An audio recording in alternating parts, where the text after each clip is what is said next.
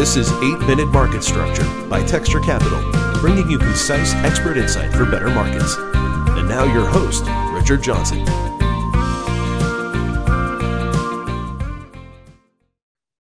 Hello and welcome to the 7th episode of 8-Minute Market Structure, where I speak with industry experts and get their take on the most important market structure issues. It's a simple format, the same question for every guest.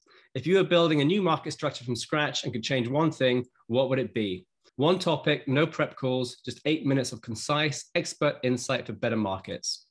My name is Richard Johnson, and I'm the founder and CEO of Texture Capital. We're a FINRA member and SEC-registered broker-dealer specializing in digital securities. We help institutions and investors more efficiently and directly participate in private markets by providing tools for tokenization, issuance, and secondary market trading. Today's guest is my friend and former colleague, Hitesh Mittal. Hitesh is the CEO and founder of BestX Research, an algorithmic trading solution for FX, futures, and global equities, designed to lower transaction costs for asset managers and hedge funds. Prior to founding his own company, Hitesh was global head of trading at AQR, and before that, global head of algorithmic trading and liquidity management at ITG, which is where we work together. So Hitesh, it's safe to say you know a thing or two about trading and markets, so let me put the question to you. If you were building a new market structure from scratch and could change one thing, what would it be? Hey, Richard, thanks for inviting me here. I love your podcast. So what would it be? I mean, there's a lot of ideas I have, but I'll pitch this one to you right now. So what's the problem? So the problem is, in over-the-counter markets, the network effects are very strong. The larger dealers get even larger, and that drives away competition, and in the end, it hurts the investors. In U.S. equity markets, they're gravitating more and more towards becoming more over-the-counter. Retail trading volume is now about a third of total equity volume, and you take out the opening auction and closing auction, so the rest of the day it's even bigger. So what's the problem with that, right? The problem is that you have two investors who want to interact with each other and they can't. So you have a retail investor who puts a limit order, it can't interact with a retail investor market order. You have an institutional investor whose limit orders cannot interact with retail market orders. So that's a big problem. And that increases the toxicity in the exchanges and increases the bid-offer spread. We published a paper recently, and we estimated that the bid-offer spread will go down by about 25% if the flow were to move to exchanges. But making it happen is very, very hard, right? It will require a lot of rulemaking, banning PFOF, coming up with some sort of a trade at rule, maybe taking a look at all the tick sizes in exchanges, and so on and so forth. And it's going to be very, very hard. So here's a different way to solve this problem that does not require all of that, and perhaps it's much easier to implement. So what's this idea? So this idea, in a nutshell, is to basically just level the playing field between wholesalers and exchanges, okay?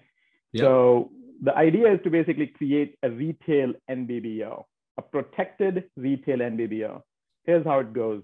You allow exchanges to segment liquidity, which they're not allowed to do today, and basically build a separate limit order book for retail, okay? Now, anyone and everyone, all investors can submit their limit orders in this limit order book.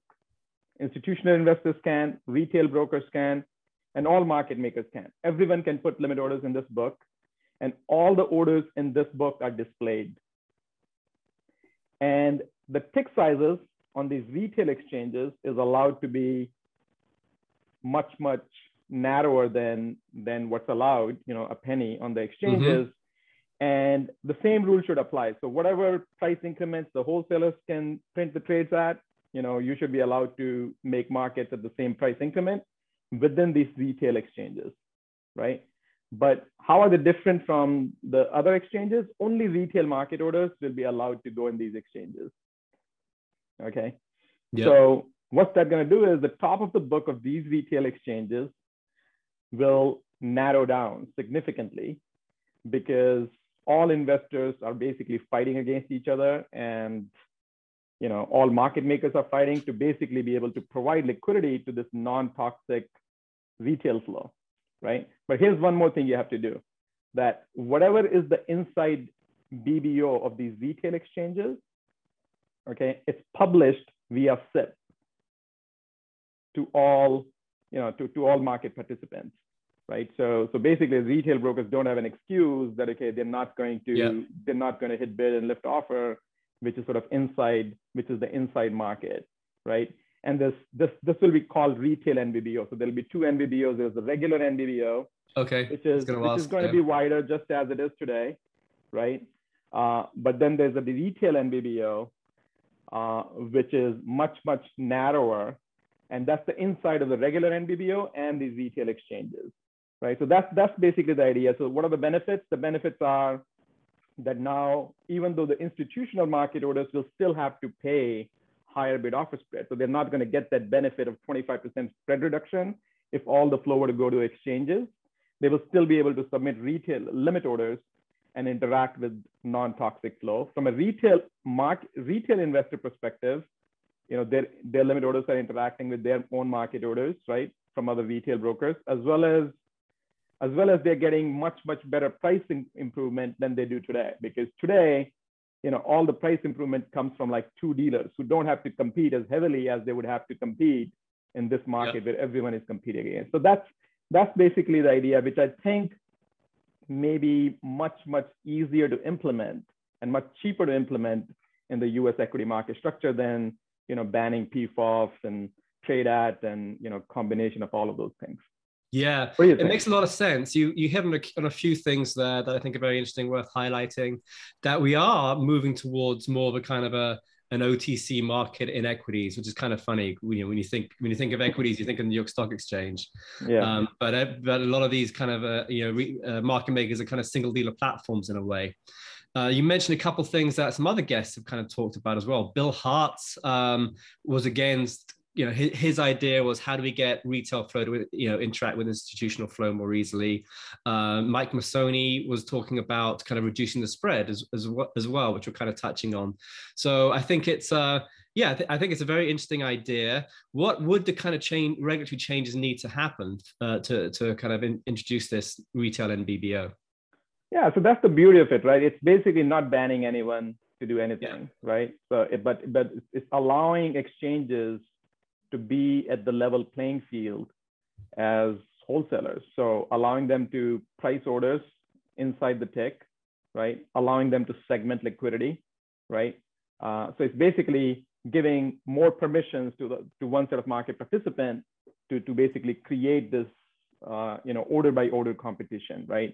And the other change would be obviously to create this protected quote. So this inside market has to be published via SIP. So that would be one major change that would be needed to make it happen. Yeah, great. And so you said you're publishing a paper on this coming up soon? Yeah, so this is something that I've been toying around with, but we're in the early phase. So you're the first one I'm talking to. I did tweet it out a couple of weeks ago, just to see what the feedback is.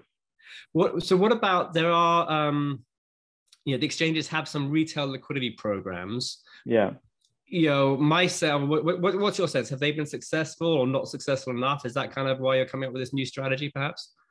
Yeah, they've not been successful, right? Because there's a whole lot of problems there.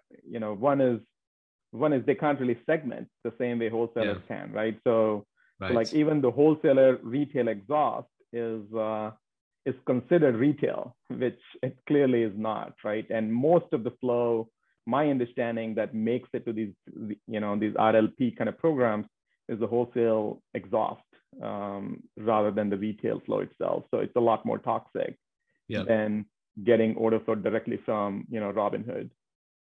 Well, I think it's a great idea. We definitely want to encourage more retail flow and less toxicity, and I think more of a level playing field. So we could go on, but then it wouldn't be 8-minute market structure. Hitesh, thanks very much for your time. I'm looking forward to seeing the paper whenever that comes out and just continuing the conversation on social media. Thanks for having me, Richard. Take care. This has been 8-Minute Market Structure.